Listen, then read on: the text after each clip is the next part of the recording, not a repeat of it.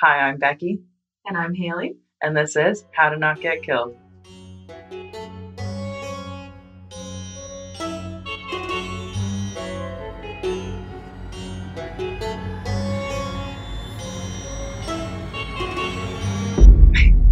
Haley's doing a weird arm jiggle this time. She was also like holding her blanket up weird before recording. I'm trying to make you laugh. It was working. So I was like trying to not look at you. I was like, I can't even look at her. When you have like that spontaneous, like, I'm going to act really weird. Yeah. See if it messes her up. And it's weird because like I can't actually see your hands doing it. So like your head's just moving back and forth. Stop. Go away. Go, you know what? I'm done. Oh, it's going to be a weird one, I feel, now that we're in this momentum. I've got my coffee. State. Haley got the pumpkin spice stuff, which, for reference, we're in August recording right now. We're starting early with the pumpkin spice stuff. Yeah. Well, When I you're saw listening it to and I this- was like, okay, if you're going to give it to me that early, then like if you're I'll making receive it it. available, I will Yeah. take it. I mean, I'll buy it. I also have I have a gripe. Okay. Lay it out. Not like it's not upsetting. It's just that when last time you were here recording and I made you pancakes and then Okay. someone Oh, I was like, what did I do? Okay. Oh, No. yes, let's talk and about this. someone was talking about, someone commented and was like, what's with the fake maple syrup? Oh, yes. Remember? And we were Yes. talking My about friend, this. yes. Yeah. And we were like, because me and you both grew up with like the quote fake maple Fake syrup. maple syrup. Yeah. Yeah. And we were both saying that, and you know what, you guys can call me out if you think this is wrong or whatever. But we were saying that it totally depends on what you grew up with. Oh, yeah. Because like I grew up with the fake stuff because like the real maple syrup is really fucking expensive. It is. Oh, my God, yeah. So I've learned that the hard way now, buying my own groceries. Yeah, that's the thing. I was like, oh, but it's $14. I didn't actually try real maple syrup until I was probably like in high school, like at someone's house or something. I can one up you. I didn't try make like real maple syrup until I started dating Drew, which was like in my 20s. Yeah. And Like- so it's like when I tasted it, I was like, oh, it's not bad. It's just very different. It's from so what different. I associate like pancakes and waffles and stuff being with. I wonder if that's like, I don't know. Because even if you go to like IHOP or like Denny's or something, like they usually like I don't think It's not real. it's not real It maple is not. syrup, right? So like No. that's what I'm used to. And I just I don't know. I don't have proof of this. I just feel like real maple syrup is like a bit of a rich kid thing. Oh, yeah. I mean, yeah. Like, you know what I'm saying? Where it's like, Yeah. because it's so expensive and they Yeah. come in tiny little bottles. Like I little think- glass fancy bottles, too. Yeah, so I could be wrong. Someone will probably call me out for that. But it's just like, really, if you don't have a ton of money, you shouldn't be spending all of your money on real maple syrup. It's No. so expensive. No, if you're on a budget, you get the fake stuff because it is just as good. It really For is. anyone who like isn't from Canada and just assumes that like we all have like maple trees in our backyard, we just I mean, go out most and, of us do. tap it, make the sap or whatever, and like then the whole process, The process. because we've watched documentaries about how Yes. they make maple syrup. They do Yeah. force us to watch those. Yeah, Drew's cousin, like, and her spouse, they make maple syrup. I might have told you the story, but like, so when we do like the Christmas like circle like giveaway, where it's like, okay, I'm gonna put in like a mug or something or a knit hat, like they will put in either like something from their garden, like a sauce or whatever. But like every now and then, and when this happens, it's like a family brawl. They'll put in a long, tall bottle of their maple syrup, Oh yeah. and it's like the Christmas giveaway where like you can steal from like another person, and everyone's like, give me that fucking maple syrup, and it's like literally like fights have erupted. I'm not surprised. And then like we'll always go up to them after and be like, okay, so we didn't get it this year, can you like just give us a bottle? And they're like, you gotta wait till next year. And I'm like, no. They like only make one bottle. Yeah. Well, it is apparently like extremely time consuming. It is. Yes. And you apparently need like at least 50 trees to like get like a large amount. It's a whole process. Yeah, because you gotta collect all that Yeah. sap. Yeah, all Yeah. of it. But yeah. I honestly, when I was thinking about it, I had flashbacks to like elementary school where like they'd show you like the documentaries about how like, and then they go and tap the tree, Yeah. and then they collect the sap, and then Yeah. they bring the sap. Because when you go to school in Canada, that's day one. that's like That's day one. You learn about so maple we syrup. watch documentaries about how they make the syrup. We just can't get the syrup unless you Yeah. have the money for it. Yes. But It's not. I think again, if you're not from Canada, you might think that because like we have so many maple trees, that Oh, like yeah. people probably assume that it's cheap here. It's not. It's not. Just because it's made. It's good here. It's not. It's cheap. great here. Yeah. The real maple syrup is amazing. It is good. If I you have just- the opportunity to try it, I just do it. have a thing when people are like, "It's the real stuff is better." It's not not. about being better or worse. It's just about your preference. Yeah. But my friend who jokingly called us out, she clearly prefers real maple she syrup. prefers real maple syrup. And that's Good for okay. you. That's okay. Good for you, buddy. Oh, Good for yeah. you. I know lots of people that She's do. listening to this right now, and I know she's like, say my name, guys. Say my name. No, we're not going to out because people are I wish I grew up with the real stuff. I feel like I'm a fraud. Like, I'm not a real Canadian. Well, because even Drew grow up. My dad is way too cheap for that. Oh, yeah. My dad won't even buy the real stuff now. He still thinks that they're poor. Yeah, your parents do this where they also are the type of people that think they're about to be like evicted and on the streets. They're not. They're okay. Like, they're doing good. They're good. They're good now. They're fine. If anything, they're like the best at budgeting. Like they're great. Yeah. Like if you have, they had some hard years in the 90s and stuff. They got through it because they didn't buy maple syrup. Yeah, they saved the $15 on their grocery bill and got the $1 bottle. Yeah. But yeah, I definitely think Drew grew up with real maple syrup because like. The one time I like put fake maple syrup in the cart because I was like, this is what I'm used to. Yeah. And honestly, I do like it. Stuff. Like, I love it. I find, here's my thing though. And anyone can like disagree or agree, whatever. But I find, okay, if I'm going to sit down and have like pancakes or waffles and I have fake maple syrup, I'm going to use less of it.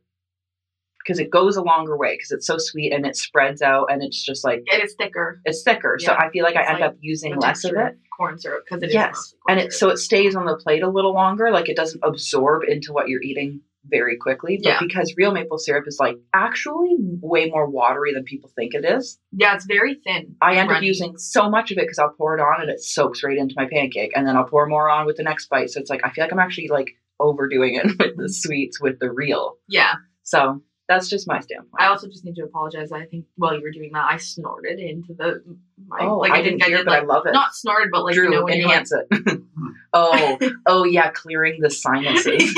Yeah, not a cute snort I just pulled back when I did that second one, but the first one I leaned into it. You know when you when you're recording and you don't know, it's almost like your brain does the opposite, where you're like, oh, I should pull away for this sound. And Drew's always like, hey, when you guys are scream laughing, don't lean forward. And I'm like, do what? And like lean in.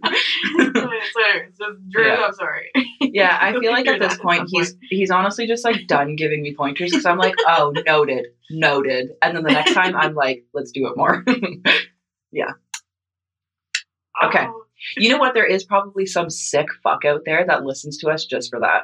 And they're like, oh, they make so many mouth sounds. But what were you talking about that one time about those like ASMR? Those videos. Yeah. The ones where they're like, and I'm going to eat my pancakes with the maple syrup, right? You know, that's what they do. It's really creepy. I still haven't looked up any of them. Don't do it. Here's the thing is like, it is completely harmless, but for some reason it creeps me out. Well, that's totally fair. It's just one of those things. I don't know. Yeah, for sure. It is creepy out. So if any of you listen to it, I'm not judging you. Just know that we're not judging. No, I just think you're a fucking weirdo. I always say, I'm like, no judgment. You're just fuck. Yeah, well. Yeah. Well, that's our 8-minute life update on maple syrup today. It's the most Canadian rant ever. I love it. And you know what I love even more? That like, it's been right at this point when this episode's coming out, it's been months since that video of me eating the pancakes at your house. Oh, I know. That would have been like June. Yeah. So by the time this comes out, I mean, it's going to be mid-September. Yeah. Like, I'm actually dead now. Okay, that would actually be horrifying. Oh my God, I'm knocking on wood. Also, if Oscar hears the knocking when Drew is editing this, I can already anticipate barking. Yeah. I can hear him being like, the door. Where he looks around all crazy because he's probably just woken up from like a really intense nap. Yeah. You know when he wakes up and it's like bedhead startled and disoriented. Yeah, and his eyes like rolling off to the other side. Oh, I love him. What a life. Honestly, I want to be him. Fuck. Me too. All right, let's do this, guys. Let's freaking do this. We're doing it again. We're continuing to do this. We have chosen to continue. Also, this is another one where I'm like, why am I stretching this like horrible case out so long? Somebody stop me. Somebody please stop me. Okay, my next few cases, I'm going to pick something. I always am like, I'm going to pick something so light. But you know what I have on the list for the next thing? Have you seen the list? There's no way I'll be able to have that ready by then. Then don't. Then just pick something light. But I know I'm going to throw myself into it and be like, I need this trauma. I need it. Becky. Oh. Yeah. You're not going to do that one. No, I know. I can't. I don't have enough time. I don't have. No. Have you seen the book we need to read? I was just going to say, I was going to read that book too, and it's like it's bigger than the Bible. Yeah, it's like twice the size of the Bible. Like it's fucked. Yeah. I bet there's somebody out there listening that knows exactly which book we're talking about too. Okay, well, get ready to hear that case in like 2 years because that's how I know I need way more time. Because I wrote it down, being like, I wanted to come over for my birthday. I don't know why, but bad idea all around. No. I know we're not doing. I'm not. I know. I'll remove them from the list today. I promise. I promise. Meanwhile, I'm gonna go home and do it. I'm not. Okay, you're like addicted. I'm not. I'm like itching my arms. Like it's fine. All right, okay. Let's do this. It's been 10 minutes. We got to get into it. Very quick, speedy recap as per usual, because I don't like my recaps when I do them too long. Mm-hmm. So part 1, first of all, just go listen to them, because if you're starting at part 3, you're weird. This is a judgment. If you're starting a multi-parter on the 3rd out of 4 parts, there's problems. You need to seek immediate attention. Yeah. Something going on in your life. Something's gone horribly, horribly wrong. Okay, so part 1, we covered the backgrounds of Kenneth Bianchi and Angelo Buono, and then wound up to their meeting of their first victim together, Yolanda Washington. Part 2, we covered 8 out of their shared 10 murders, and we ended on Lauren Wagner's neighbor giving it like a very clear and accurate description of the 2 abductors of Lauren. Oh, yes. So a tiny little bit of time had passed. Like, so Lauren Wagner was on November 29th.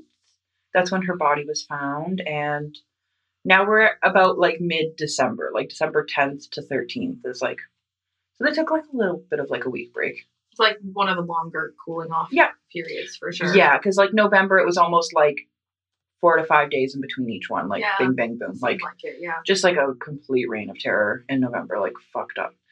So now they're at this point where they want to start completely fucking with the investigation, because like they are hearing a little bit of the news. I know I haven't been updating you too much of like what was being said in the media. I will be getting to that like later on and mainly in part 4. But so I'm just doing like their side of things right now. They're like kind of seeing some stuff like in the news, mainly they were talking about, first of all, I will say this part, they still never let on that there was multiple murderers. They said it was just the Hillside Strangler. Oh, okay. So that was something they did hold close to the chest, with that it was a single killer. Yeah. So they said once that it might be a pair, but they kept titling it the Hillside Strangler. Okay. That's why when you do look this up, a lot of times it'll still show up as the Hillside Strangler. Right. And not like plural. News articles and stuff like that. Yeah. And then too, like a lot of sources will still name only Kenny as the Hillside Strangler. Okay. When it really was both of them. Like, yeah. There's really no way to deny that, but like they'll like name him first almost. Okay. We'll get there. Okay. Yeah. So yeah, now at this point they're like, we're gonna fuck with things because like we want to throw them off our trail. Like because they are noting like, okay, Sunset Boulevard, they're honing on this place. Like there were points where like, actually I'm about to get to this. I was about to jump ahead of myself. Ignore me completely. Like from here on out, just ignore me. Turn it off. You're like, just turn it off. So they don't really switch things up like MO wise. They start switching it up like location wise to throw off the investigators because, you know, that's basically the only thing that was mentioned. Also, most things from this point was actually centered around Angelo's home. So there were points in this time where cops were sitting outside of his home, not necessarily tracking him, but just in the area. Mm-hmm. There were times, though, like later on, we'll find out that they did suspect him for a few reasons.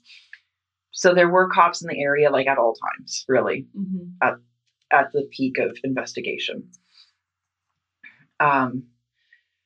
This is jumping far ahead, but there were points where he was questioned and followed by police, and they just did start to look at him, but that isn't until later, because up until this point, like, he was kind of under the radar for the most part. But, hang on here. Okay, so my next part. Okay, I just got a little sidetracked there. You know, you can upload like this. I know, it happens to me all the time. I'm just like, oh, give me 5 minutes. I need to stare at this for no reason at all. So again, they've decided to switch it up. So Kenny came up with this plan. Keep that in mind because that's a keynote for like basically the end of this episode. So they were like, okay, we need to change our location, kind of divert things away from Angelo's house, like throw off the trail at least, like of where someone's being abducted and taken from and all that fun stuff. So what they planned to do was order a sex worker through an agency this time. And how it works is that you would call from like they were calling from a different location, like well away from Angelo's house, but they would order the sex worker through the agency, like via phone, to a location that like they already picked out, like an apartment that they like knew they were like, this is going to be the spot.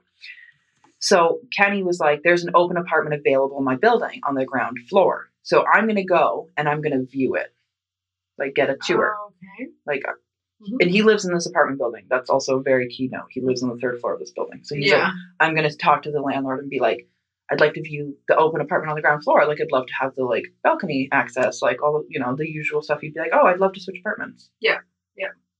That's normal. So yeah, he goes and pretends to be like interested and does the viewing. And then as he's doing the viewing, he unlocks the balcony door and left it like just a little bit ajar.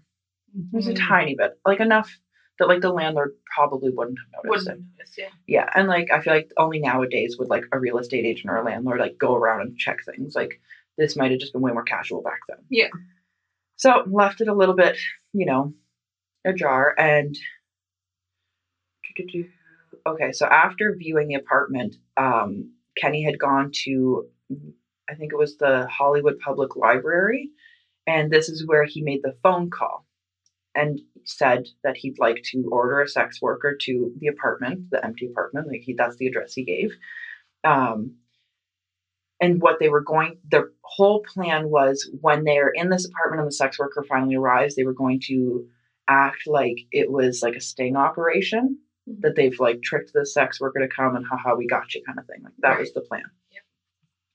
So Kenny makes the phone call to the sex worker line. I think the agency was called like Climax Industries or Climax Agency, something along those lines. And then he said his name was Mike Ryan, which was actually shockingly similar to the officer's name who had handled one of his first and multiple police applications when he was trying to like do the whole police thing and still is. Mm-hmm.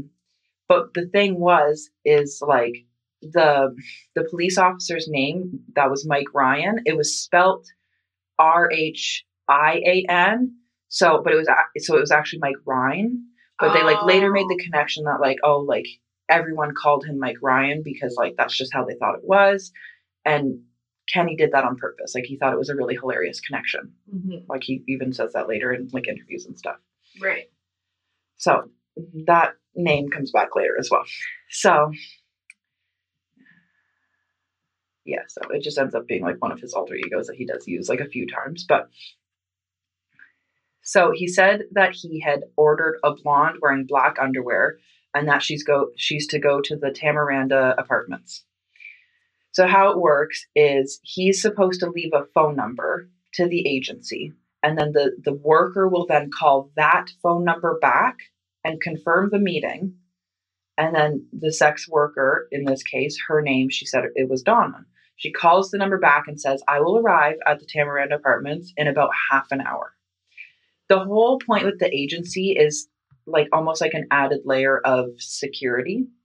Yeah. Because there's a check-in point after. Mm-hmm. We'll get there. So Donna's real name was Kimberly Diane Martin. Again, a lot of podcasts I've listened to have also had like the same problem finding her real age. So it was like really difficult to narrow it down. Everything I had found lists that she was either 17 or 22 or in that range. So any of those ranges. Very hard to find any details about her. Either way, that's like a very common number that they've already had age-wise. So she went by Donna. That was like her I guess, stage name, if you will. She had recently joined the Climax agency because at this time, obviously, with everything like being all over the news, being a sex worker was like particularly dangerous. Yeah. It's always dangerous, but like in the height of this and like all of the other killings that were happening just from like other murderers. I was just gonna say, like, it wasn't just hillside stranglers at this point in time, like especially in California. That, and it's like too, it's like even outside of like serial murderers, there's still just like so much crime that goes on in between like sex workers where it's just like a John gone wrong. Like, yeah, it is a very dangerous line of work. Like, which is just so unfortunate that it can't just be like made safer for these people. Like, yeah, I know. It's just like, it's so frustrating. I'm having a sip of coffee. Hope you guys enjoyed that. It's very good. Okay. I feel all raspy. Ooh. You know? I feel like Phoebe with her cold. Yeah. Sticky shoes. My sticky shoes. Yeah, I feel raspy today. So anyway, she joined this agency and it kind of offered that like veil of protection because there's a third party that helps with like scheduling as well as like also like someone knows where you are at all times, as well as the check-in call that's supposed to happen after the meeting. There's like a window where they're supposed to call like once they're finished, like once they're done, checking in, all went well. That is like a good like extra layer of security, exactly, for sure. Because if something happens to the girl, then she doesn't call. And exactly. So in this case, I'm going to call her Donna because this is what she wanted to go by for this moment. So I'm just going to call her Donna. Later, I'll call her Kimberly. It's going to be confusing. But anyways, I just want to like honor what she wanted to go by. So, what was I about to say? Oh my God, I just had like a whole train of thought. So Donna / Kimberly was actually doing a very smart thing by joining this agency. Like, yeah, she was taking the extra step to protect herself because of what was happening. Like that's the scary part in a lot of these instances is like a lot of these victims, like they were taking active measures to protect themselves and it still happens. So it's kind of one of those things where we talk about all the time, like where victim blaming just like can't happen because like because measures were taken. Like, don't be a sex worker, which is the dumbest thing anyway. And it's like to say, but do your thing. Yeah. Make your money, do what you gotta do. You should be allowed to do whatever the fuck you want and not worry about getting assaulted or murdered. Yeah. Like it's just And you know what? It's funny because like there are so many other extremely dangerous lines of work that we don't like shame. You know what I mean? Like course. I don't know, being like a stunt devil. Like I don't see anybody being like, oh my God, we need to fucking humiliate those people because they chose like such a dangerous line of work. Or like a police officer. Yeah. Like that's a dangerous job and no one's being like, well, you chose a dangerous job. You deserve to be. You deserve to die. Yeah. You know what I mean? No one would say that. Nobody. Exactly. Yeah. So it's just like, it's one of those things where it's it is frustrating. And also it's not like, to be honest, I mean, look at this case as an example. They haven't just killed sex workers. That's the thing. So it's like, okay, if you're telling people, well, don't be a sex worker, and then they go off and like become a waitress and they get killed anyways. Well, that's the thing. It's like they have killed just like someone who was a waitress. Or like children and stuff like that. And it's like, you know, they're not. Yeah. Yeah. Yeah. Yeah, we could go on all day about it. Yeah. So Donna arrives and Kenny has like a few candles lit because the power hasn't been turned on. It's basically like an unused apartment. It was a little furnished for like staging purposes for showing off the apartment because I bet you were probably wondering if it was just like a big empty open. It's kind of what I was picturing, but yeah. Because like imagine walking into that and it would just be like, yep, this is it. This is I'd be like one single candle. There's like the Dexter tarp on the ground. Yeah. You're like, oh, okay. You're like, oh, perfect. This is wonderful. Yeah. So yeah, he's got some candles and whatnot. And they end up having like maybe like a 5 to 10 minute long conversation, like pretty casual stuff, like just chatting, getting to know one another before jumping into things. And then out of nowhere, Angelo pops out as like a surprise motherfucker, and he's got like his badge. So Kenny pulls out his badge too, and they're like, "Oh, we got you." Okay. And she's like, I don't know about this. She's hesitant. She's like, I don't really believe this. This doesn't feel like. So she right away is like, what is going on? Like, it doesn't feel real. She was very witty with that. Like, she got it. She was like, something's not right here. They assumed that she would just voluntarily cooperate, thinking that she was like caught. Because like, oh, she's a sex worker. She should be horrified that we caught her. You know, we're the ones in charge here. She was not cooperating. she fought like super hard. She like immediately started backing up and like yelling, immediately screaming because she was just like, this is wrong. So they're like coming at her, about to handcuff her. So they finally get some handcuffs on her and they like open the hallway door to like exit the building. She falls and she's yelling, like screaming, like bloody murder. Yeah. Her like belongings are like spewing all over the place, like out of her pockets, her purse, like things are just falling everywhere. She's literally screaming, help me, I'm being taken. Yeah. In the hall, kicking and screaming, like she's not going cooperatively at all.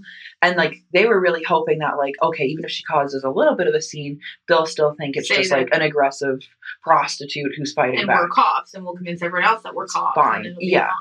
But keep in mind, Kenny lives in this building.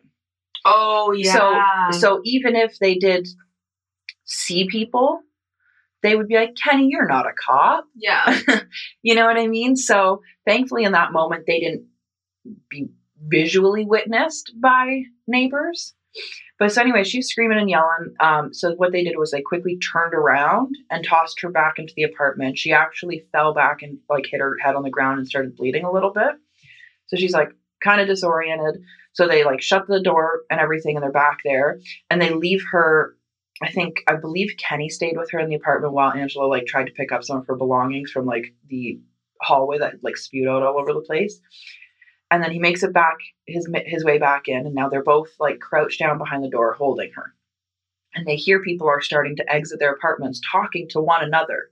Yeah. Going, what's going on? Like, should we be calling the police? Like, we heard somebody yelling. Oh, did you hear that too? Like communicating. Like, did you just hear what happened? Like something's going on. Like people are concerned. And they're all just talking about it.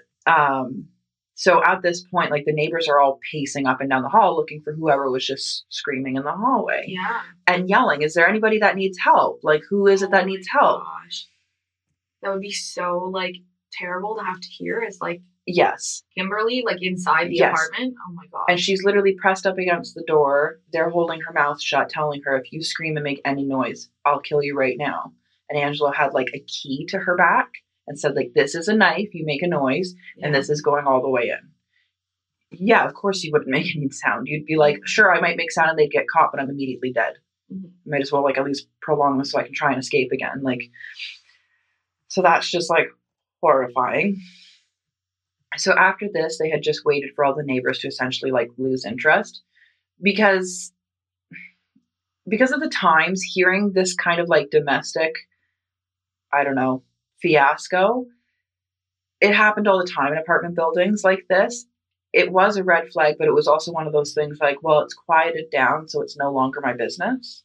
Yeah, or like maybe they've gone. Maybe they've gone. They're not here anymore, or so it just nobody really called the police. And I also understand that. Like, I mean, I've lived in an apartment building. Like, we've all heard crazy things happen in an apartment building. Sometimes you call and sometimes you don't. Like, if it is something that sounds relatively normal for the building, you're not going to call. No, for sure. I don't know if this was relatively normal for the building. It doesn't sound normal to me, but again, people use their judgment. Well, and it depends on what was heard, right? Like if she's screaming like I'm being taken, blah blah, and someone like actually heard those words, then yeah, maybe I would think to call the police. But like if you're just hearing screaming, like muffled screaming, and someone comes out, and they're like, "What was that? What did she say? Did you hear that?" And so that's the thing is like we don't know exactly what everybody heard. They might not have heard the part of like I'm being taken, like because usually like no matter what scenario you hear that, you're like, oh, that's not a lie. Like that can't be like exaggerated. That's But legit. people are in their apartments doing their own things, not sitting there in silence waiting to hear people screaming, right? Okay, Because well, if you have a TV on, you got the radio on or whatever, right? Or you got friends over and then it's kind of like, did you hear that over something that was like in the background? Exactly. So who knows what people actually heard.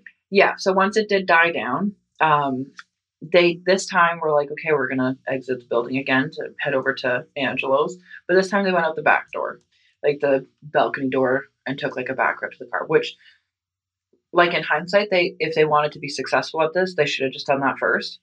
Yeah. But like, I'm really glad they didn't because at least they caused like enough of a stir that people remembered things. Mm-hmm. We'll get back to that. Yeah.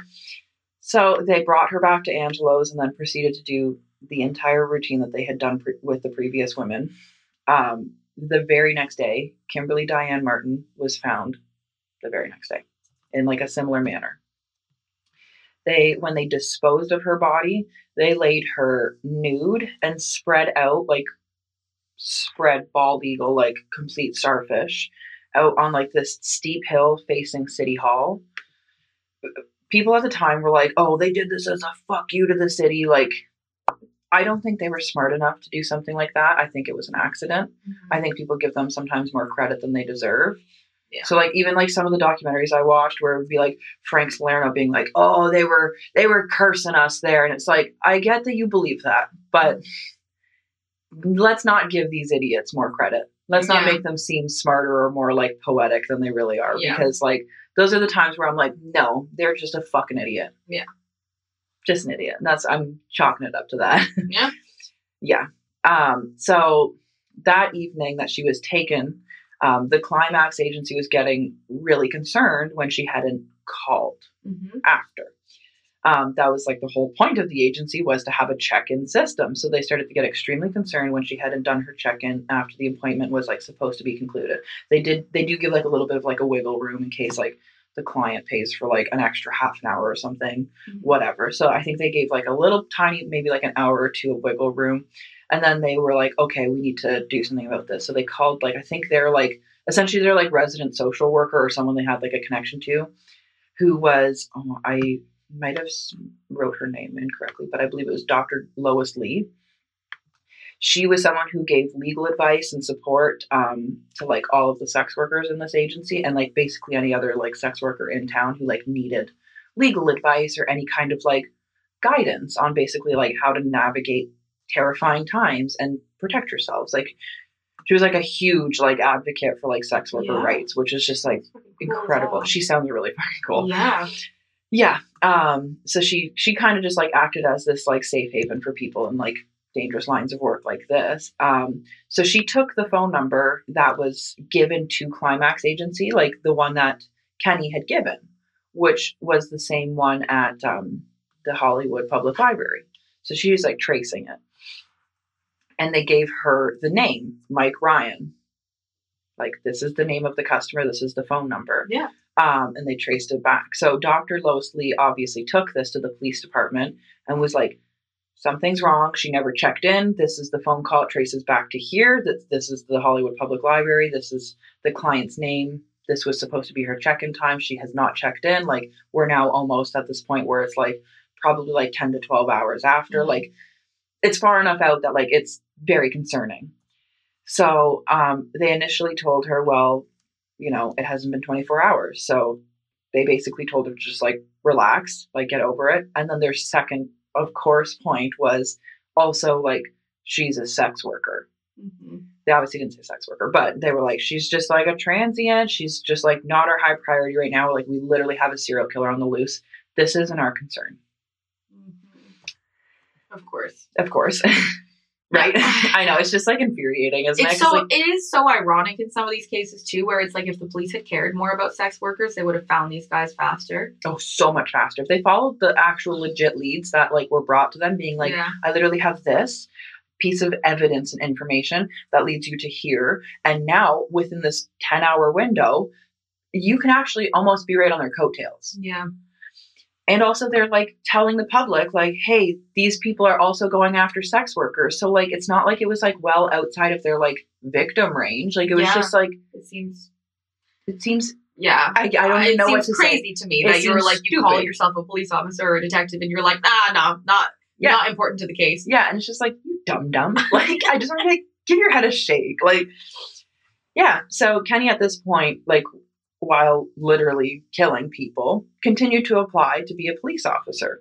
He even, I think it was like, I can't remember the exact date, but I remember reading somewhere that it was like 4 or 5 days after Kimberly Martin, he went on a ride-along.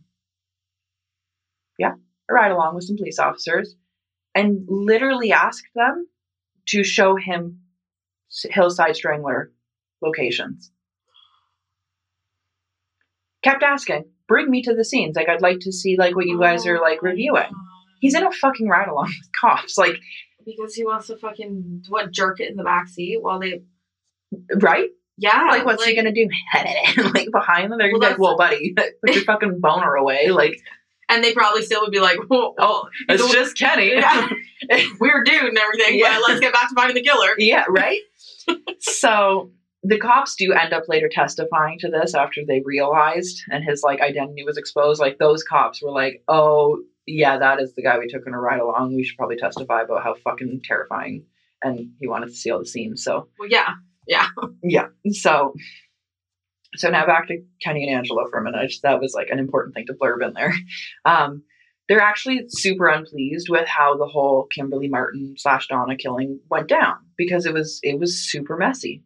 It was super messy and drew a lot of attention with possible witnesses.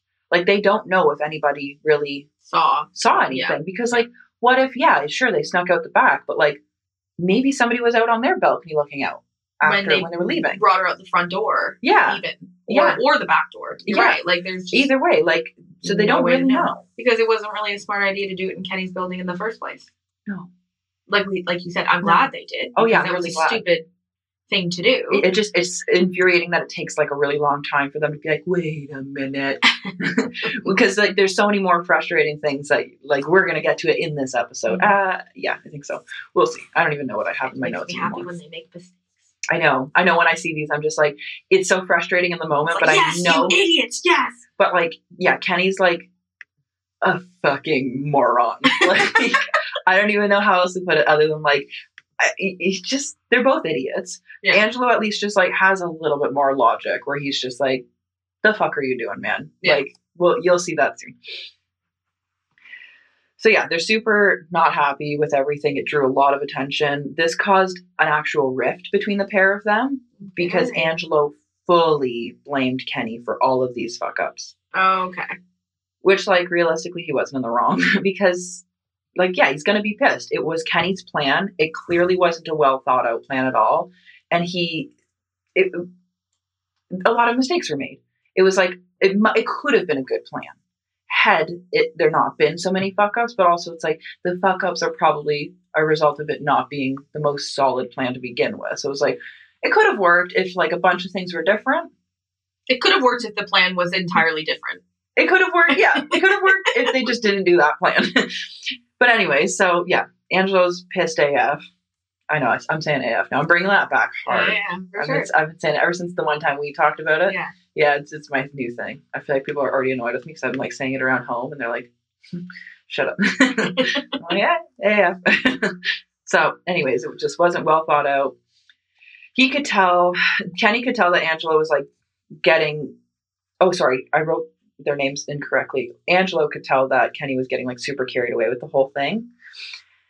And Kenny was just, like, also clearly getting, like, a really big ego from all of the publicity, especially since everything was still talked about in singular terms. So Kenny was taking on this, like, persona of, like, I am the Hillside Strangler. Right. You're my partner. Right. Like that kind of ego. And it's also, like, there is that, like, huge age gap where Angelo's probably thinking, like, child, no. Like, yeah, like, you're a child compared to me. Exactly. Oh, yeah. Like, so it's just, like, it's such a stupid, horrifying thing to fight about between them. Of course. Who wants the power, of course, with something terrifying like this, but it's causing a rift. So the police did end up looking into the lead after a little while that Dr. Lois had brought in. They then went to talk to everyone at the Hollywood Public Library to get statements to see if anyone had seen anyone make the call at that date and time that was, like, listed. And they took fingerprints from the phone that Kenny used to make the call to Climax. But that's all they had was just the fingerprints. Well, yeah, they couldn't test it against anything, like, because there was no, like, evidence left on any of the bodies. Like, they did a very good job of wiping everything down. Like, there's probably fingerprints from other people on that phone too. Exactly. So that's why I was kind of like, oh, like, I'm surprised they even did that. I mean, it's something. Yeah. Like, it's kind of like a shot in the dark. I can't remember if the fingerprints even end up coming back at all. I don't believe they do. I can't remember now. Yeah. It's so much information is rattling around inside my peanut-sized brain that it's just like, there's too much going on.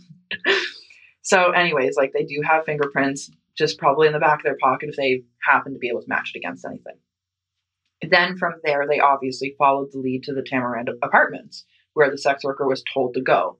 Which, if you remember, and I know you do, but people listening, Kenny lives in that building on the 3rd floor. He lives there.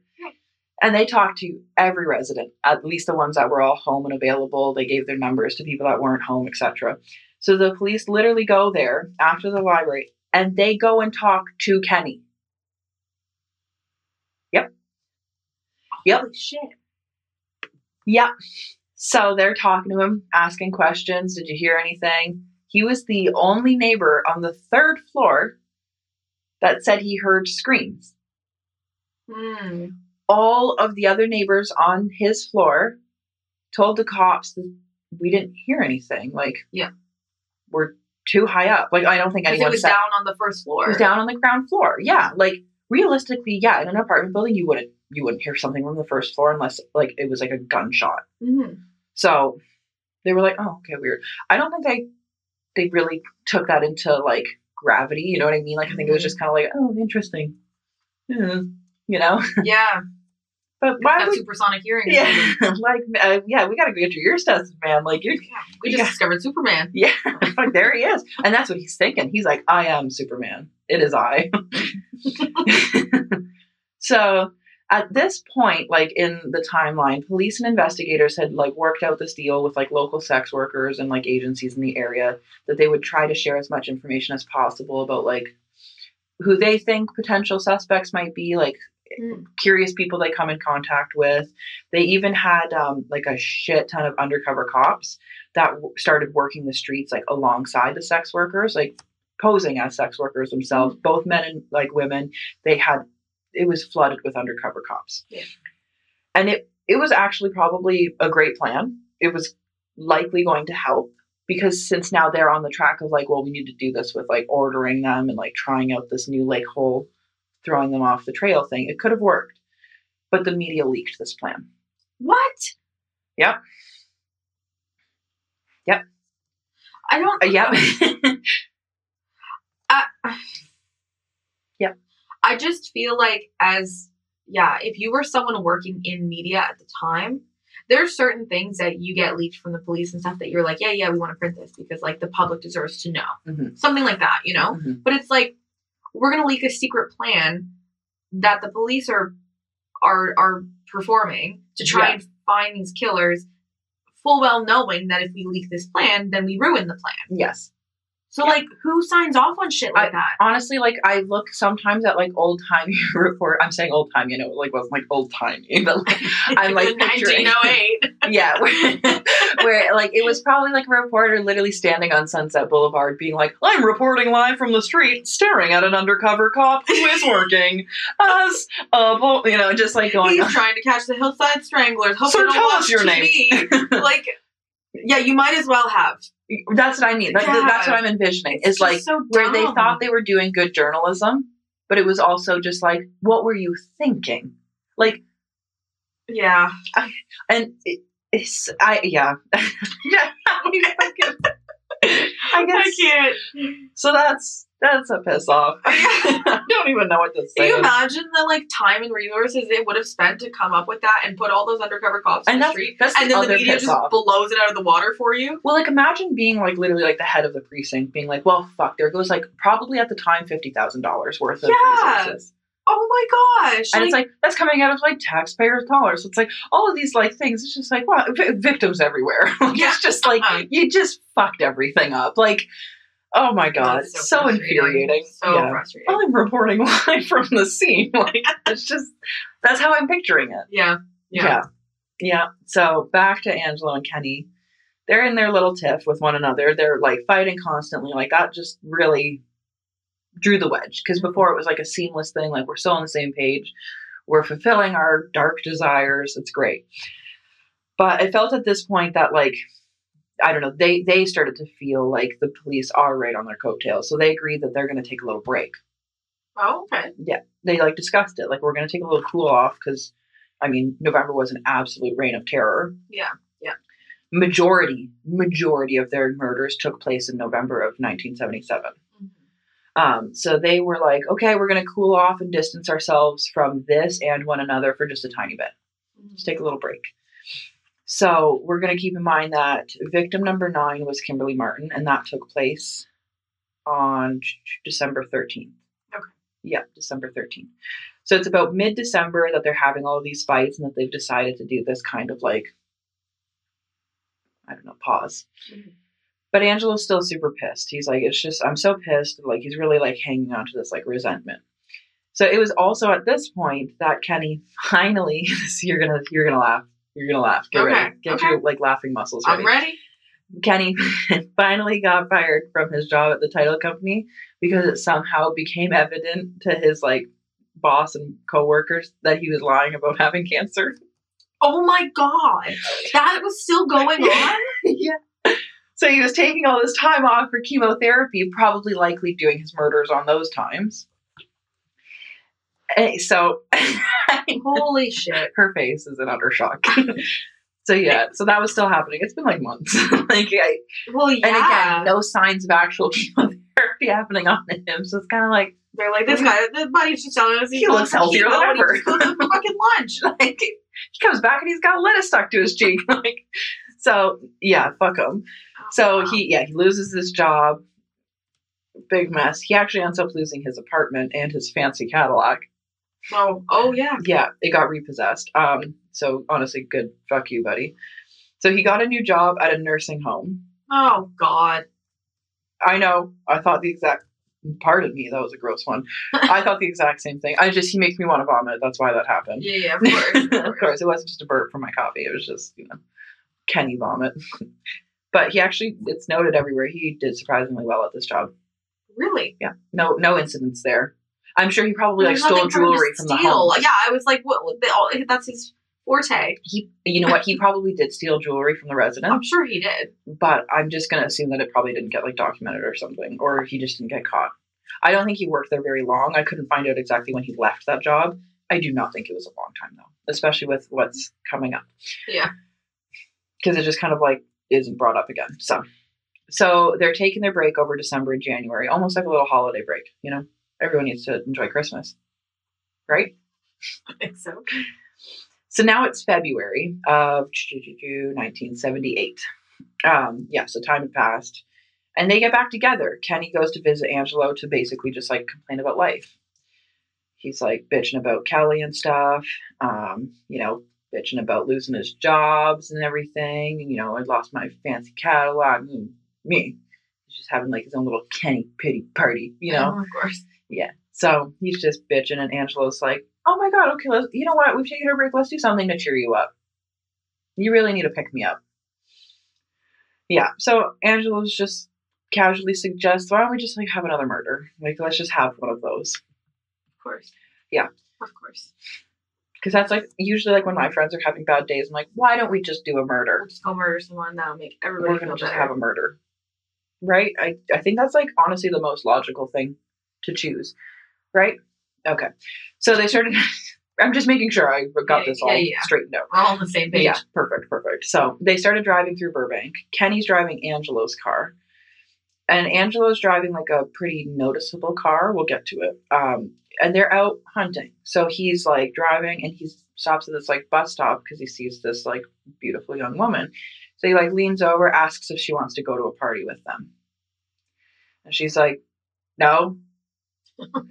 Because how many times have we just been walking down the street and a guy will be like, you want to go to a party? I feel that's happened. Yeah, of course. And you'll just be like, no. Fuck off. And then they usually just drive off. Yeah.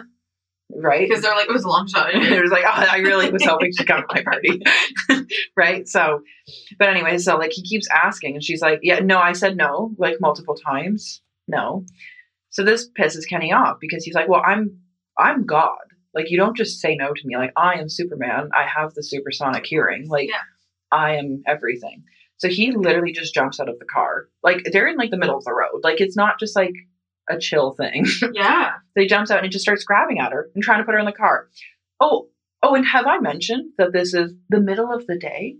In broad daylight? Well, I don't know why I was picturing it in broad daylight already. But it is. Because it just sounded like you were oh, they got in the car and they just went for a drive.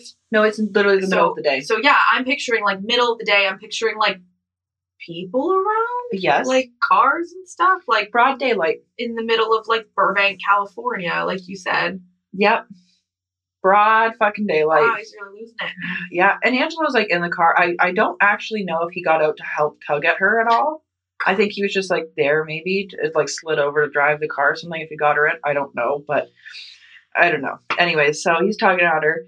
Then this woman in a car behind them jumps out of her car, runs up and starts tugging at the girl to help get her away. Because she's like, what the fuck is happening? Yeah. Like, this girl's being taken. Like, so she's out there helping. She's screaming at Kenny to fuck right off and like yelling at him like just a total badass. Like, hardcore. She's cool as fuck. So she manages to get the young girl free. The woman who like helped her get free and like helped get her home safely, she then goes above and beyond. So after this, the woman, her name was Jane Sims. This is the woman that helped the young girl escape. There is no mention of the young girl's name. I looked everywhere, but also like she's probably traumatized from this event. So she can, I hope she's getting help because fuck, like that would fuck me up forever. Like just at the thought and like later finding out what would have happened to you. Yeah, like you'd be mortified forever. Like, so anyways, Jane Sims, who helped the girl escape, she went straight to the police after getting the girl home safely. She gave a full description of the two men, a full detailed description of Angelo's car, which was an Excalibur. I guess it's like a super noticeable, very specific car. Like, I've never seen this car. I'm gonna search a picture because everything I had read was like, it's very noticeable. So let's look at this car. Here we go. Okay. Oh, it literally looks like a Chitty Chitty Bang Bang car. I don't know what that means. Have you not seen Chitty? I have, but not since I was a kid. Oh, I understand. Yeah. Like I was not expecting that. Old timey. Very old timey.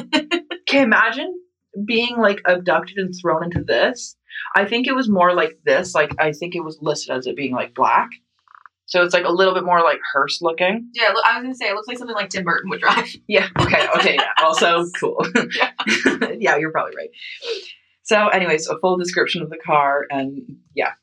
So anyways, so she in her description mentions Kenny's acne scars on his neck and his face. Okay. Much like the neighbor of Lauren Wagner. So they're finally starting to compile a good list of attributes for the Stranglers and kind of getting that like visual profile built now that there's more witnesses. But the police at the station that took Jan Sims' statement literally just thought she was crazy. They were like, you're crazy. You sound like a crazy person. Because she just like went in there all kerfuffled. Like, I just helped this girl. She got attacked by these guys. This is the car they're driving. Like, she was very like,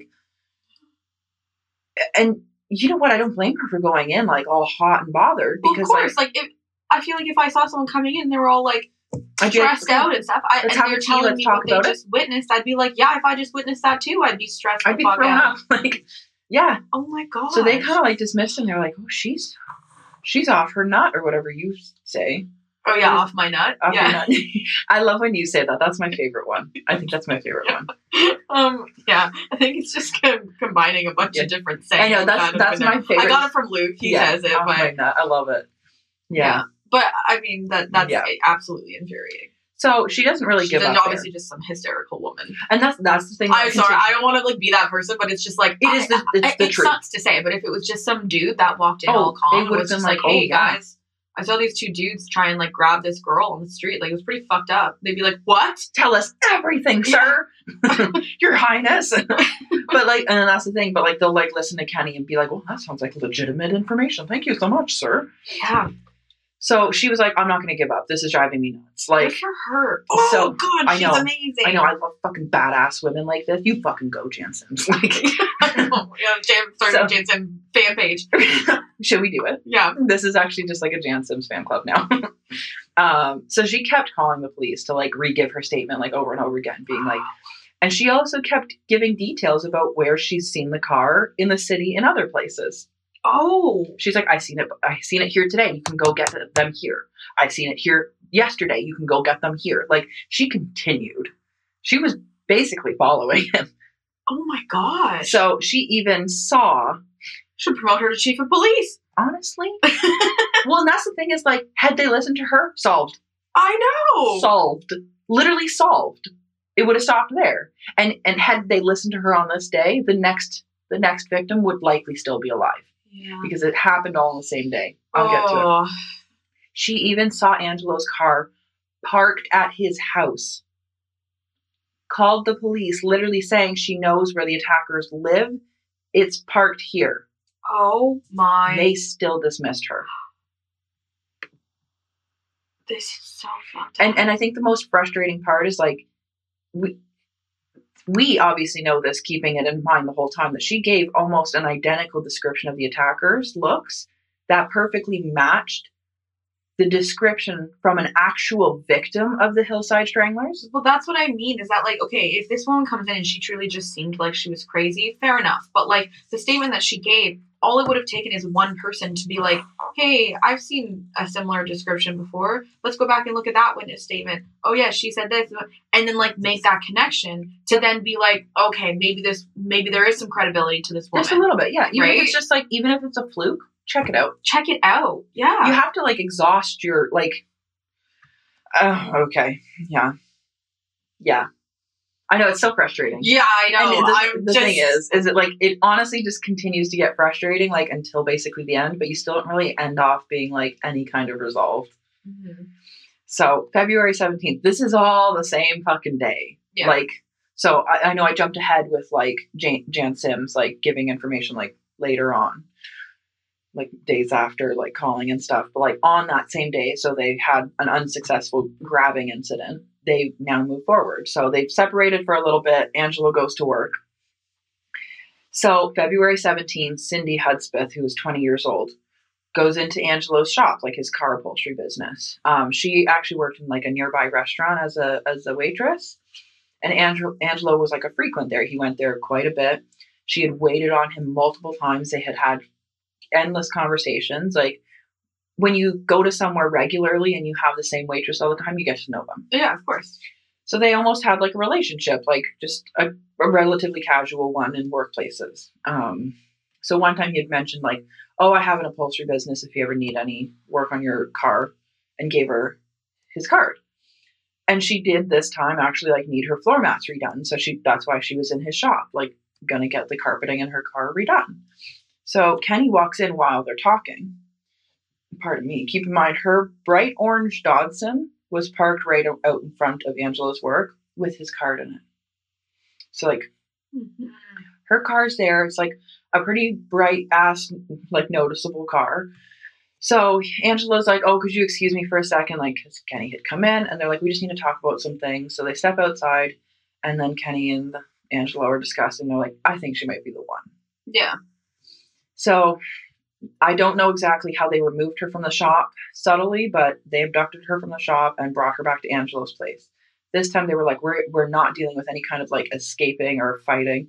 So they had tied her to the bed instead of, like, the chair, just, like, right away brought her and, like, put her into a room. Just to clarify, like, they left her car there? They either left it at the shop, which I think was relatively close to Angelo's house, or they did bring it over, but the car comes back. Okay. In just a few minutes. Cool. So I'm assuming they brought it to Angelo's. It wasn't clear exactly if they just, like, went either way. After, probably not like what you want. Like, as the killers, probably don't want to have to, like, then dispose of her car or whatever. You know what I'm saying? Like, you probably just don't want to have that. Yeah. It probably wasn't a good idea. None of this was a good idea. No. Yeah. But to take someone where, like, now you're responsible for her and her car. Exactly. And it's at your work or it's at your house. Either way. You don't want that, especially when it wasn't a subtle orange, car. like you said. Yeah. It was like the vibrant orange, where it was like, that's a car that wants to be seen. Yeah. She's a bright young girl. Like, of course she's going to have, like, a fun car. Where's Jane Sim to be like, hey, there's a bright orange car in Angelo's driveway. I'm looking at it right now. Right? She probably was, like, investigating with binoculars. Like, honestly. Love her. Yeah. So for her as Halloween.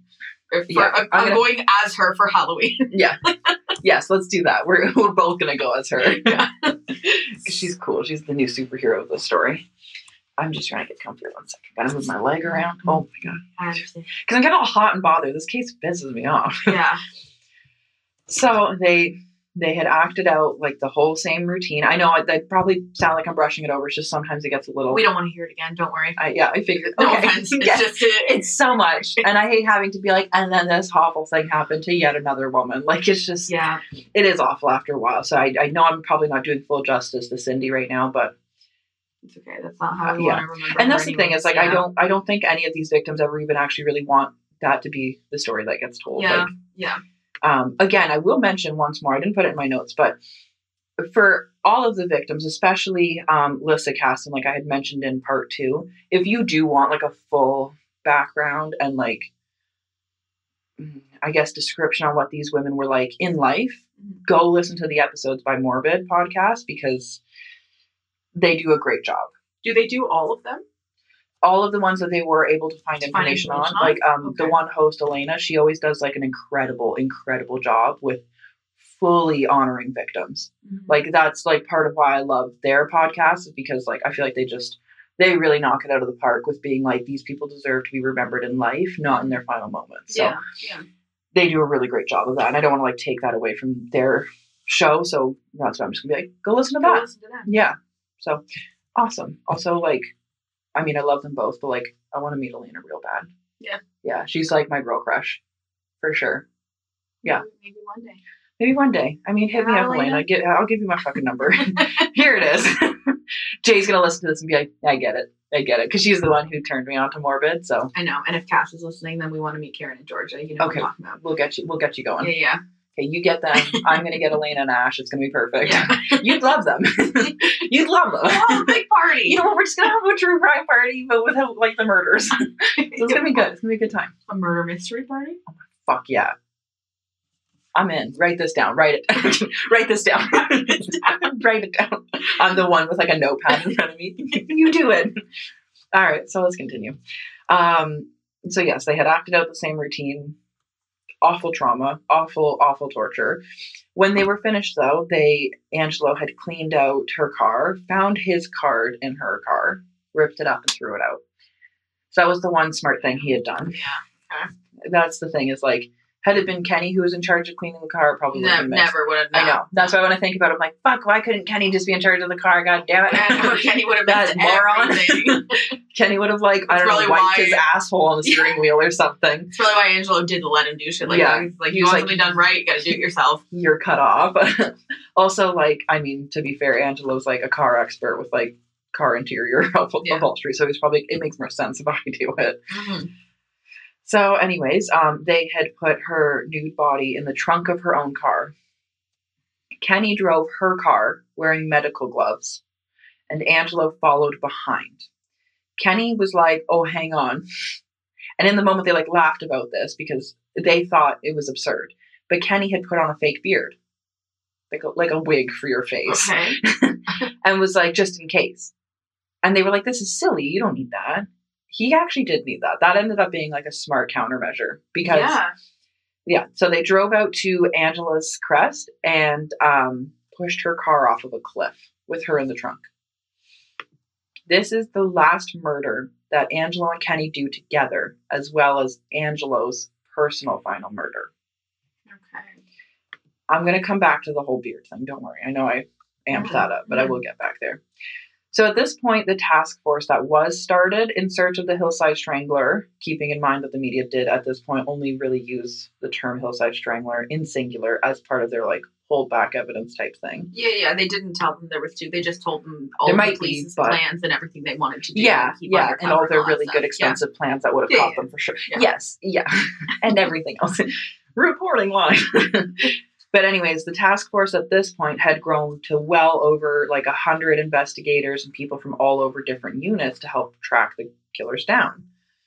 But Grogan and Salerno had at this point like kind of fully taken over, and they were like, we're just going to like kind of try to head it a little bit. Like, we're clearly better than you guys. Like, we're not the ones leaking information. They also started to notice that with so many people involved that the task force like information was getting like lost in the mix, and like information wasn't being passed off between units properly, and leads weren't being followed, etc. Like we already noticed that now along this route.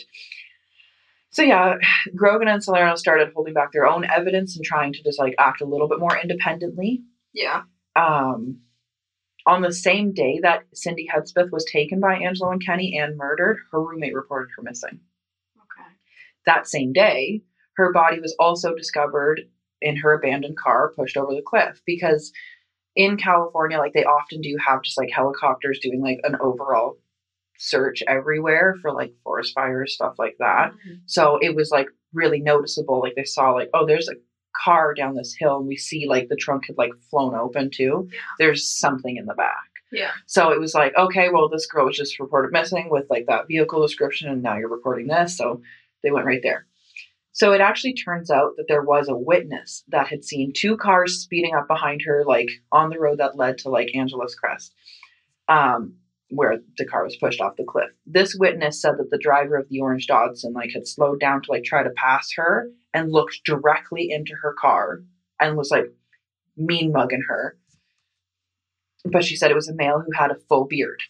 Mm-hmm. So this did accurately describe like his acne scars and stuff and like his overall appearance. And then she described Angela's car driving behind it, but didn't get like a great look at him. So it was like a little bit of a different visual description than like what everybody else was describing. So like briefly that did kind of throw them off. But Frank Salerno was the one to be like, okay, well, it has been like a few months since the last witness statement. So he could have like grown a beard. The attackers could have easily grown facial hair. Yeah. Like really the last Lauren Wagner, like their last like full description that they had was in November. And then the other one was in December. So like really Kimberly Martin, but there wasn't really any witnesses for Kimberly Martin. And the one that Jane Sim gave was completely disregarded. Exactly. So they weren't even including that. Exactly. Yeah. So they're kind of just like, okay, yeah, I mean, acne scar face guy could have easily grown a beard since Lauren Wagner from November to February. Absolutely. It's a good observation. It's a good thought. Yeah. But like, of course, other people were like, that's humanly impossible. So it doesn't perfectly fit our description. We are tossing it out the window. Nope. So then there was this random detective from Germany who actually contacted Frank Salerno and Bob Grogan, saying that he could basically solve the case, and he had his own theory. So they had like translated what he was saying on the phone because he only spoke German. He only spoke German. I'm out. I'm pretty sure I even wrote Germany. Well, that's probably why you said it. Then. I know. It's just a typo. That's what it is. Yeah. We're going to go with that. Yeah. And then so they were like, the guy, I never got his name. I looked, it was just like a side note. I just wanted to add it in because this is where I was originally going to cut this part, but then I was like, it's not that good of a cliffhanger. So we'll wait. But he was saying that he could basically solve the whole case. Like, if you guys could just like fly me out there, I'll help you. And they were like, no. Like, realistically, no. Well, yeah, if you can help us solve the case, then fucking help us solve the case. You're going to get a free flight to California. Yeah. No, we're not going to just give you a green card. No. So he just flew out himself and showed up. Really? Wow. Yeah, he was just like, hey guys, I'm here. He really just wanted to go to California. I know. I think he just wanted to go, kick his heels off and run to the beach. I don't know. But anyways, he did show up. He only spoke German, not Germany. Sorry, guys. No, that's a different language. So they were like, okay, let's get the one police officer that is in the station to help, like, translate what he's saying. This is like the only thing he said, and like mysteriously left after this. He said 2 Italians, brothers, aged about 35.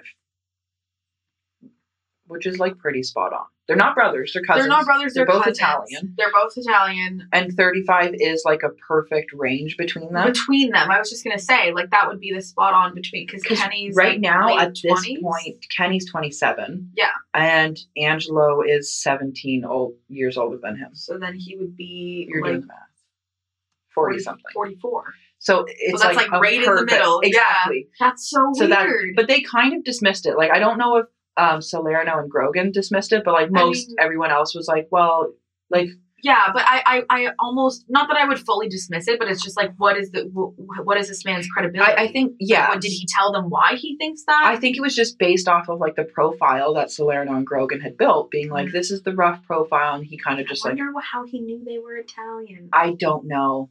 it's those fucking crazy Italian guys. You know what I mean? We're fucked. You guys are insane. But I'm just like, yeah, I'm so curious how he. I don't know. That. I looked. I tried to find more information on how this guy pulled that theory out of his because ass. It's not even like they were two guys who came over from Italy when they were like 25. No, like they're straight up like their family names American are men. Italian. Yeah. I don't even think either of them actually speak Italian. There is something throughout the one book that I got like 99% of my information from called, I think it's just called The Hillside Stranglers by Darcy O'Brien. There's this phrase that they always say, and I was even going to ask you about it. It's, oh my God, I should have wrote it down. Minumi? What's that mean? Oh, do you not, I thought you know a little bit, no? Yeah, but I've never heard that before. Okay. Maybe we'll like ask your mom or something. Yeah, she might know. Except my mom sometimes doesn't. She'll like pretend she speaks fluent Italian, and sometimes like she pretends that she doesn't. Like we would be in Italy and she would go places and then she would like start speaking to people in English. And my brother's like, Mom, you're Italian. Like if you just start speaking to them in Italian, like one, they'll understand you better. And two, they won't think you're a tourist. So like, you know what I'm saying? But she'll just go up and be like, or she'll, I'm from Canada. I'm from, yeah. Or like, we're looking at a menu and like a lot of their pizzas, like at the pizza places are like 50-50, either like tomato sauce or like a white pizza. Oh, fuck. Is like white super, pizza's like super common there. Yeah. Those are my favorite. And so it's Bianco is like how you say white in Italian. Okay. And my mom is like, the Blanco one? Blanco? And my brother looks at her, he's like, you're Italian. Why is she not Italian? Like you're saying it wrong. You're saying it with a North American accent. Why does she do that? I don't know. Why is she like this? And then she gets with her family. She's like, like with the arms up. That's what you had to do. Perfect Italian, and it's so funny. Wow. I don't know why. I have. Does she like just like enjoy being a tourist and like that's part of it for her? I don't know. Your mom, she's got some like she's got some quirks to her. Like I'm still trying. Every day I learn something new about her. I'm like, I just can't put a finger on her. Like, yeah, I know. She always keeps you on your toes. I feel like so many people probably listen to this and they're like, damn, we got to meet Haley's mom. Yeah, like, yeah. One day we'll have a guest spot. I guess. Yeah, I feel like she is just like waiting for us to be like, do you want to come and be on the show? Because she would probably be and like, she'd jump on and be like, I don't know anything about true crime. But then she'd like somehow solve a cold case or something. Well, that is very much, that's Rose. Yeah. Right? Like, I feel like she would just be like, well, I figured it out. Yeah. And then just casually actually do it. And it's like, well, there we found out. Yeah. I mean, we Rose son. So, yeah, they just kind of dismissed him. And he just was like, okay, well, I'm done with, the beautiful California weather. I'm going to head back to Germany. So he left. That was kind of the end of that. Weird. Yeah, so at this time, expose on this guy. I know. I'll continue. Maybe one day, if I find more information, we'll do a bonus episode on just this guy. I know. I get him and Jane Sims together, and just oh my God, imagine. Yeah. Because I feel like Jane Sims could have just been like, "Let me fuck shit up." Yeah.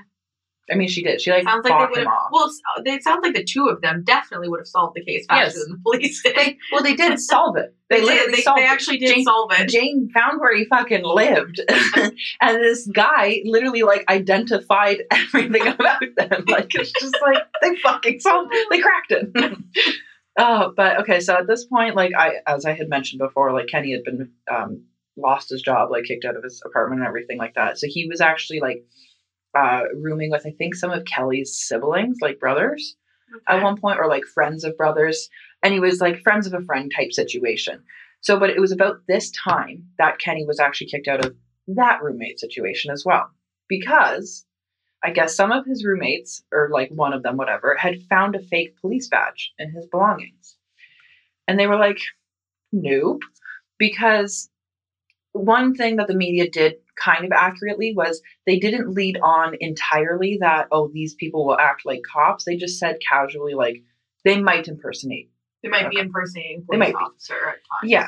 So his roommates are obviously like, well, no. He's not a police officer. Like, yeah, he desperately wants to be one, but like he has this fake badge here, like, which can't mean anything good. No, like it just can't. There's no way. No, there's no way, especially with a weird guy like fucking Kenneth. So they were like, "Get the fuck out, buddy! Kick him out." They like talked to neighbors about it, but they didn't call the police, like the roommates. Yeah, and I wouldn't necessarily expect someone to call the police. Like, if I was in that situation, I'd be like, I just want you fucking out. Yeah. And then I'll leave and you that's alone. The thing is, like, I bet so many people were calling the police at this time that it was just like, yeah. But the neighbor was like, I'm going to call the police. Oh. Yeah. So they did. I don't have any information on this neighbor. But anyways, the police did come and talked to Kenny. This is now like second time? Yeah, the second time he's being talked to. And they asked him, do you have a fake police badge? And he just goes, no. And they left. End of questioning. I'm not kidding. That's how it ended. You just take him at his word? Yep. Oh, okay. They were like, okay. And they were out of there. That was it. That was literally the extent of that question. What a waste of fucking time. You might as well just not have gone in the first place. I know. Did you think he was They could have just called them. Do you think he was going to be like, yes, I do. It's right here. Do you want to see how do you want to know how I got it? Yeah. Do you want to know what I use it for? And even then, he probably could have told them and they would have been like, oh, sounds cool, buddy. Oh, we're going to head out. Yeah. Okay. So there was this high school girl. All information about her, I couldn't find. We're going to keep it that way because all it says is high school girl. I'm assuming she's young as fuck. Yeah. But she apparently was hanging out with Kenny, whatever that means. Because keep in mind, he's like a gross sleazeball who's like also cheating on Kelly all the time. And also hooking up with But Kelly left though, right? Yeah. So they're still very much involved. And because she's like carrying his baby. Yes. So they're still very much like essentially in a relationship, but just not like a committed one for sure. Okay. Kelly's kind of like, I'm trying to take care of myself and my child, my future child. So she's trying to get her shit together. She's doing her own thing, which is fantastic for her. Like, keep her completely separate from so glad. I'm so glad for Kelly. Like, except for her being punched in the face. I mean, she does not deserve that. Yeah. We'll get back to that. Don't worry. She doesn't get punched again. Don't worry. Good. Just letting you know that. So anyways, Kenny's hanging. Muttering like you're like still angry. So Kenny's just like chilling with a casual high school aged girl. Very gross. Ew. But so this high school girl tells her mom, like, oh, Kenny, who I hang out with, constantly loves talking about the Hillside Strangler case. Like, it's apparently like all he talks about. And this girl's mom was like, wait a minute, how old is this gentleman that you're hanging out with? So she tells her. So this mom, she was like, I'm going directly to the police because first of all, ew. Mm-hmm. I do not want this like almost 30-year-old hanging out with my high school age daughter. Yeah. Because like I'm assuming she was the youngest out of high school. Like my brain goes to the worst. Even if she was 17, like it's still gross. That's he's 27. You know. Yeah. So she goes to the police and she's like, this guy Kenny, he's like older than my daughter, like significantly older, and he's always talking about the killings and stuff, and like says a whole bunch of details that like I guess were like very graphic and stuff, like talking about like just how interested he is in the case. And I wonder what if they did this and stuff like that. Like, yeah, like, so, and this girl had told her mom all of this. So like the mom was like relaying this to the cops and she's just like, I just figured I'd like express my concern just in case, but like I have a really strong feeling he's the Hillside Strangler. Like this mom just had a feeling. Wow. It's just like, it just feels too real. Like it just feels, yeah. You follow your gut instinct in a moment like that, especially when your like daughter's on the line. Like, hell yeah, she's going hard. So the police were like, okay, we'll follow this. Like, let's check it out. So they followed it back to Kenny, but this time the address that they had on file for him was at his old apartment building. The one where he lived in the same building as Christina Weckler, who was their 7th victim together on November 20th. However, the police didn't make the connection. What? So now they're talking to Kenny for the second time at an actual location of a killing/abduction? No, it's the third time, though. When was the first? Because they talked to him the first time when he was like, I heard from the 3rd floor. Yes. I heard screaming. Yeah. And then the second time about the police badge. Oh, yeah, sorry. The police. This is the fucking third This time. is the third time. You're right. I literally have it right there. No, it's just like, how is like no one in the police force like, oh, this guy's name has just keeps coming up. Like, there's no communication. That's what like Salerno and Grogan were like. The communication's getting lost in the task force, but like so it was there. We were like we kept being so fucking close, but it would be like you send a different unit out to each one and they don't communicate with one another. Yeah, of course it's gonna get fucking lost, but it's like tighten your shit up, guys. Like fuck, like you're right there, like. So yeah, they did not make the connection. They didn't make the connection that the Tamaranda apartments where they talked to him again was. So it's just so many connections could have made.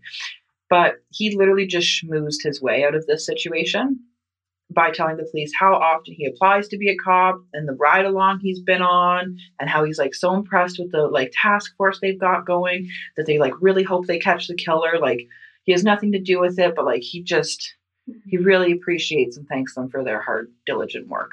So he flatters them. He flattered them, and it worked. Yeah. They just left. Because flattery works for a lot of people. Yeah, and they obviously don't care that he's creeping on some fucking high schooler, but...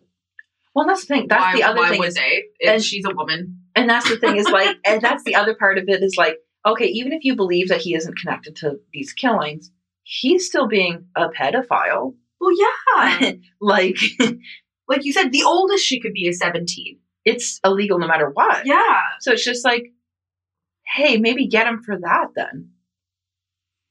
I don't know. Like, if you can't nail his ass to the hillside stranglings, like, I don't know. Yeah. Piss me off. So right now, Kenny's flying high as fuck. He thinks he's just simply amazing. He probably thinks he can just never get caught. He's God. Interviewed him 3 times at this point. That's the thing. So after this interaction, he runs to Angelo and starts bragging. And he goes, I've been questioned 3 times now at all of these different locations, and he keeps getting out of it on his own. On all this stuff, bragging about how he keeps getting out of it.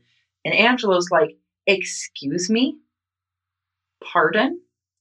Angelo's pissed AF. I wrote that down. Mm-hmm. And he's like, you're dumb because you're not even realizing that this doesn't mean you're off the hook. It's actually quite literally the opposite. Mm-hmm. It means that they're right on us. Yeah. You think you're getting out of it, but that means that they're this much closer every time they fucking talk to you. I didn't realize you were talking to the fucking police for 3 times now. And just because, no one's noticed it yet doesn't mean they're not about to. Mean that, like, his name isn't written down in any of these accounts that someone can put together eventually. Yeah. So Angelo at least was smart and was like, we're fucked. Like, you have fucked us. Mm-hmm. And Angelo's furious. So he's so pissed at Kenny that he literally pulls a gun on him and tells him basically that if he doesn't shut up, that he's going to kill him. So they do decide to spend some more time apart.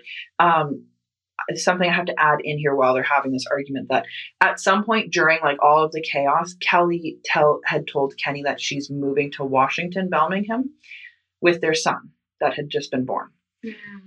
So she said it was like too dangerous and chaotic where they were. So she's like, I'm moving, like you can stay here if you want, or you can follow whatever, like, but it's just too dangerous to live here. Like, I do not want to raise my newborn child here. Fair enough. Yeah. They had their son. I can't remember. Anyways, I want to leave this child out of it. So anyway, so Kelly moves. So during the whole like heated argument with the gun pointed at Kenny, Angelo, the reason why he was like, you need to like, I'll fucking kill you, basically.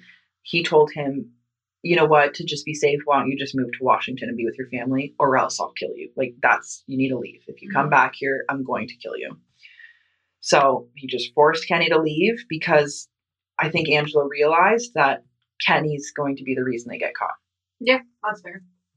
So Kenny does move to Washington, and things, especially in LA, like really do cool off for about a whole year. Like, the task force is still tirelessly plugging away, trying to follow the leads that they do have and solve it. But then in one day in January of 1979, which is a whole year after their last murder, one of the head detectives within the task force got a call from Bellingham, Washington, saying, we have a dual homicide riddled with the same MO as your Hillside Strangler case. So he's calling for information. 2 Western Washington University students named Karen Mandick and Diane Wilder were found raped, brutally tortured, and strangled in the same manner as the others in the trunk of Karen Mandick's car, abandoned in a heavily wooded area. We're ending here. I know, I told you. I told you. Shit. Okay. All right. Oh, she's doing something with her hands. I'm ready to wrap this up. I know. So we can go to part 4. I know. I'm sorry. Because, like I said, I don't know all the details about how they actually got caught and stuff. So it's I'm good. like, it's interesting. Yeah. Yeah. Just glad that they do. Yeah. Yeah. Me too. So that's part 3, guys. So. Part 3? That's part 3. I don't even have anything else to say. I'm just angry. I want to be done. I know. Yeah. It's like, yeah, I know. That's why I'm like, okay, let's just wrap it up, and then we'll just get going on. Sorry, you guys have to wait another week for it, but, I have a feeling it's going to be good. I'll try to make it worth it. Watch me butcher part 4, and everyone just be like, oh. It's not possible. What if we just never release part 4? That would be so mean. I know. Let's freaking do it. I love it's like we hold all the information. Like they can't just go out and find out. I know. What happens. But you know what? I feel like some listeners would do that. They'd be like, "No, I'll just wait. I'll wait for their rendition." Well, yeah, if it's coming. But if we keep it in the vault. You remember when Disney would do the Disney 100 years? Remember when Disney would do the Disney Vault thing and it'd be like back from the vault, and it was gone for a month. It wasn't in the fucking vault, you guys. But they had me every time where I'd be like, we have to get it now. And my mom was like, yeah, it's been at Best Buy all along. It didn't go anywhere. Yeah. I'm like So, anyways, on that note, sign up to be super cool and join our cult of extremely awesome people who love true crime at www.patreon.com/howtonotgetkilled. And if you ever want to chat and connect with us, you can send us an email to howtonotgetkilled@gmail.com. Or you can DM us or comment on our posts on Instagram at howtonotgetkilled.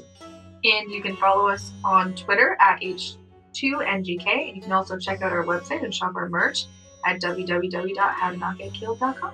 Thanks for listening, you guys. Thank you. And make sure you keep it sleazy. Make sure to do that.